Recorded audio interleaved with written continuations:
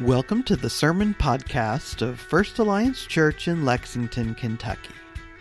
The sermon you're about to hear, Our Most Important Tool, was preached by Dan McPherson, our pastor of Group Life and High School, on Ephesians chapter 6, verse 18. It was recorded on January 7th, 2024, and is part of our series, When a Church Prays.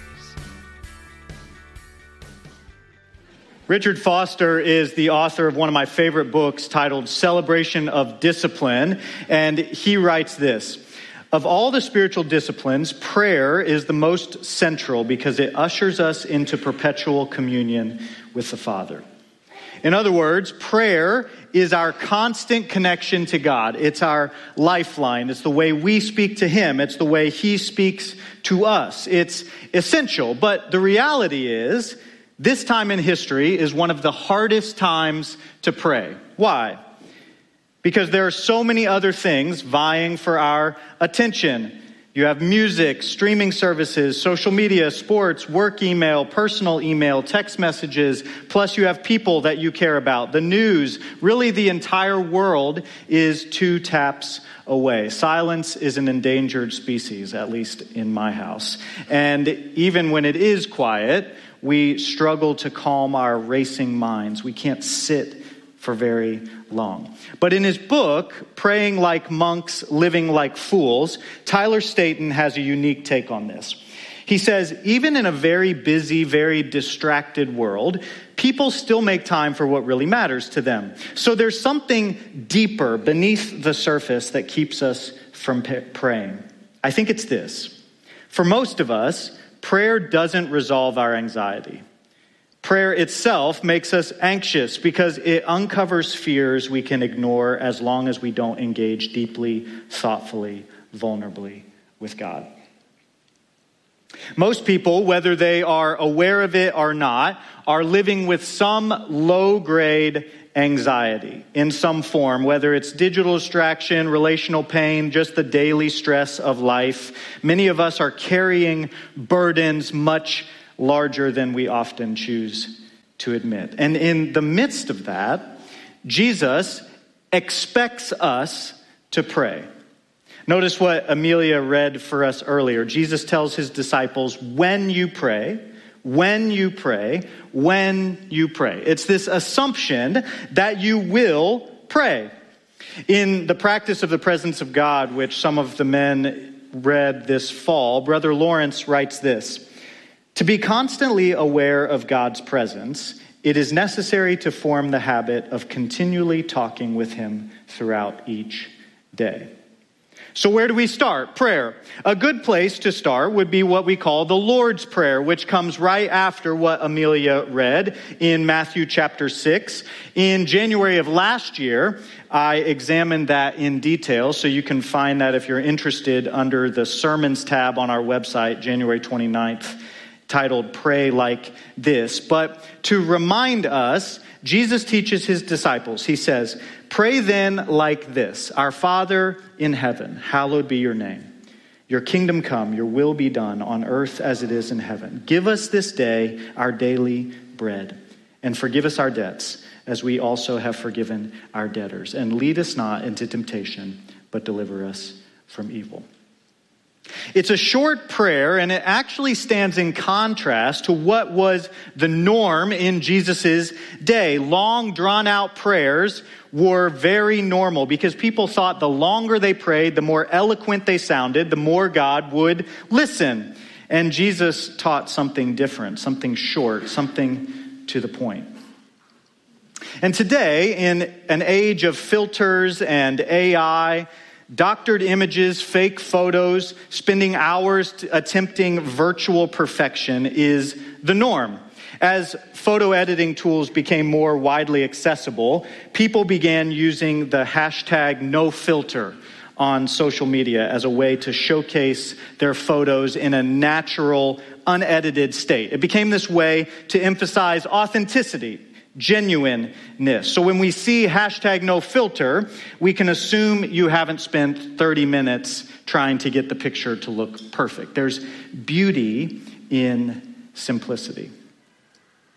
When it comes to prayer, many of us feel we have to say the perfect words, that we have to perform the correct ritual, even create something that might be fake, at least for us, because we think we have to doctor our prayers so that God will hear us.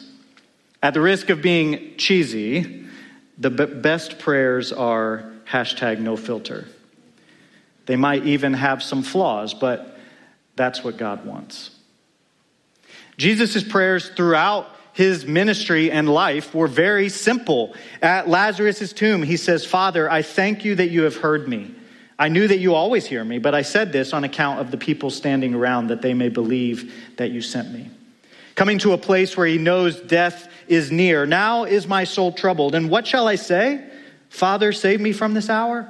But for this purpose I've come to this hour. Father, glorify your name." In the garden, "My Father, if it be possible, let this cup pass from me. Nevertheless, not as I will, but as you will." And on the cross, "Father, forgive them, for they know not what they do. My God, why have you forsaken me? Father, into your hands I commit my spirit." These simple, honest, raw prayers. You were given a little tool when you walked in this morning. Maybe you grabbed one. Maybe you can grab one on your way out. It's a screwdriver. It is small enough to take out the batteries in my children's toys. If you're a parent, you know exactly what I mean. And the screwdriver is a tool. When you look up on Google Tools, you'll often see tool boxes, but lots of things are tools. You have paper, pens, books, computer, phone, internet, hammer and nail, flashlight, microwave, dishwasher, oven, fridge, mop, broom, basketball, tennis racket, toothbrush, tractor, coffee maker, fork, knife, spoon. I could go on and on and on. Lots of things are tools. And in his book, Answering God, Eugene Peterson writes this: "Prayers are tools. Every distinctive human behavior requires tools: farming, loving, cooking, learning, building, believing. Some tools are made of wood, some of metal, some of words. A tool that is made of words is no less a tool than one made of steel. Prayer is a tool that is made mostly of words. Prayers are tools, but with this clarification: prayers are not tools for doing or getting, but for being and becoming. Prayers are tools that God uses to work his will in our bodies and souls. Prayers are tools that we use to collaborate in his work with us. Most of the time, when we think of a tool, it's to get something accomplished, to help us do something that our hands might not be able to do themselves. So a hammer helps us build things. An oven heats up our food. A pencil enables us to draw or write. Email allows us to communicate with someone 4,000 miles away. A coffee maker produces tasty beverages for our consumption. A tool helps us do things, or a tool helps us get things. So a key gives us access to a room. The internet gives us access to the world. Computers or libraries are tools to get information. Money is a tool that gets you whatever you spend your money on. Social media or news websites are tools to get updated on what's happening in your friend's world or in the world. In almost every situation, tools are for doing or getting. But Peterson makes an essential distinction, one that can't be missed. He says prayer is a tool, but prayer is not to get something. Prayer is not even something that we just do. Unfortunately, it's often viewed that way. I'm a Christian, so I need to pray. Oh, I haven't prayed today. I should probably do that. If I pray, then this will happen. If I pray, then that won't happen. If I pray, then others will see me this way. If I pray, then God will see me this way. Prayer is not for doing or getting. Prayer is for being and becoming. Honestly, I hesitated to hand you a screwdriver because this tool is used for doing something, and I don't want to get in that mindset. The difference, if we don't understand it, then prayer becomes something very unhealthy. It's important to not misunderstand prayer. But I like the idea of a tactile takeaway, so I did it anyway. I thought about writing being and becoming on each one, but they were a little smaller than I was anticipating, so I didn't have time this morning. But prayer is not for doing or getting. Prayer is our primary tool to simply be with God, to rest in his presence, to talk with him, to develop a relationship with him, and to become like Jesus. Jesus prayed a lot, and then he said, "Follow me, do as I did." Not to sound good like the pagans do, not to look good like the hypocrites do, just to be with God, to talk with him, to become like Jesus. There are many different types of prayer, ways to pray, examples that you can use for prayer. I'd encourage you to do your own research. You can find lots of options. But one that I would like to practice today is called ACTS. How many of you are familiar with the ACTS model of prayer? Yeah, it's a fairly common one. Adoration, confession, thanksgiving, and supplication. Prayer is a tool that we use, and this series is titled When a Church Prays. So we're going to do that together today. Zeke is going to come up and play some music. No words or specific songs, just kind of quietly in the background. And I've found 20 scripture verses for each of these sections. So we'll take about 3 minutes for each of those. And during that time, I'd encourage you to focus in on that specific theme of prayer. You can take any posture you want. You can come to the altar. You can pray in your seat. You can kneel at your seat. You can circle up with people around you. You can pray to yourself. You can pray out loud. Whatever you would like to do. Be aware of the introverts and the personalities around you.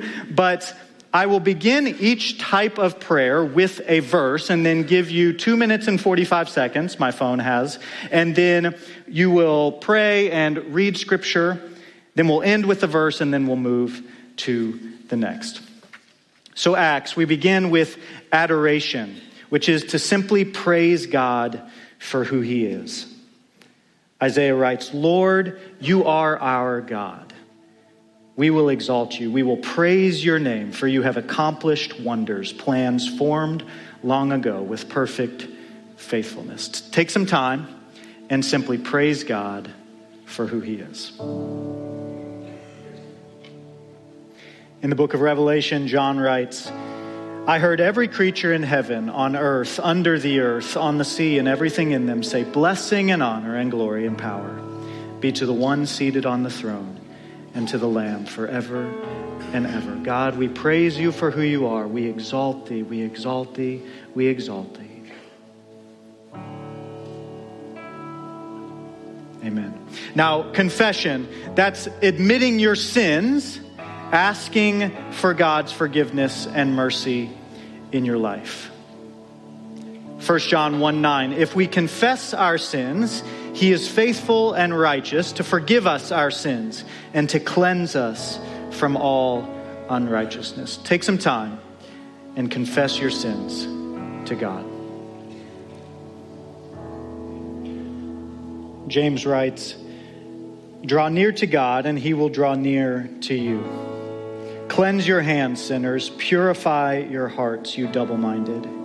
Be miserable and mourn and weep. Let your laughter be turned to mourning and your joy to gloom. Humble yourselves before the Lord and he will exalt you." There's a season for everything, and maybe sometimes there's a season to be miserable and mourn and weep over our sin. Our son's name is Ezra, and before we named him, I read the book just to make sure he was a good dude, and it turns out he was. And in Ezra chapter 9, he's confessing to the Lord, "My God, I am ashamed and embarrassed to lift my face towards you, because our iniquities are higher than our heads, and our guilt is as high as the heavens." And then what was on the screen, Ezra 10:1, while Ezra prayed and confessed, weeping and falling face down before the house of God, an extremely large assembly of Israelite men, women, and children gathered around him. The people also wept bitterly. What if we were known as a church that confessed, that wept over our sin, What would that mean for our city, for the world to be a beacon of confession? And now, thanksgiving. Thank God for all the wonderful things he has done. Psalm 107, give thanks to the Lord, for he is good. His faithful love endures forever. Take some time and thank the Lord for what he's done. The psalmist writes, enter his gates with thanksgiving and his courts with praise. Give thanks to him, bless his name, for the Lord is good. His faithful love endures forever, his faithfulness through all generations. God, thank you for all the wonderful things that you've done. Thank you for who you are. We're grateful. And finally, notice that we put it at the end, supplication, bringing requests for yourself and for others to God. Ephesians 6, pray at all times in the Spirit with every prayer and request, and stay alert with all perseverance and intercession for all the saints. Take some time and bring requests for yourself and for other people to the Lord. The writer of Hebrews says, therefore, let us approach the throne of grace with boldness, so that we may receive mercy and find grace to help us in time of need. And Paul writes to the Philippians, my God will supply all your needs according to his riches in glory in Christ Jesus. Now to our God and Father be glory forever and ever. Amen. Prayer is a tool, and you have to learn how to use tools. Most of these tools on the screen, if you were just seeing them for the first time, you would have no idea how to use them. There are tools up here I don't know how to use. It requires learning and trial and error to figure out how to best use the tools. And there are some tools that you're more comfortable with than others. Maybe you have no idea how to install an app, but you can handwrite notes in cursive for hours. Maybe your hand cramps up after 2 sentences and you have no idea what cursive even is. Maybe you can till a field with ease or cook a meal for 30, no sweat. Maybe you can pick out a mag seat lug nut, or maybe you're like, a lug what? You learn how to use tools. You develop skills over time and practice. And prayer is the same way. My guess is one of these types of prayers, adoration, confession, thanksgiving, supplication, came more naturally to you than another. Maybe one that you lean on more than another. Maybe it's time to try out a new tool, a new way of being with and becoming like Jesus. Maybe you need to spend more time just praising God for who he is. Maybe you need to spend more time confessing, or to be bold and bring people and issues to his feet. Maybe you need to just spend more time thanking him. Acts is a great framework to begin practicing different types of prayers. But like I said, there are lots of models to choose from. If you have a kid in FAC Kids, this month we're doing the Prayer 345 Family Prayer Challenge. So that's a great option for you as a family to begin practicing. Brother Lawrence again writes this: God does not ask much of you, but remembering him, praising him, asking for his grace, offering him your troubles, or thanking him for what he has given you will console you all the time. To close, I've asked Zeke to lead us in an old hymn called Sweet Hour of Prayer. It first made its appearance in 1859, but the lyrics are as true today as they were then. Sweet hour of prayer, that calls me from a world of care and bids me at my Father's throne, make all my wants and wishes known. If you know it, sing it out. And if not, the words will be on the screen and you can just follow along and worship through prayer. Thanks for listening. Here at First Alliance Church, our mission is to passionately pursue God, extend life-changing hope, and disciple people to be Spirit-empowered followers of Jesus. To learn more about our church or to hear other sermons like this one, visit us at faclex.com.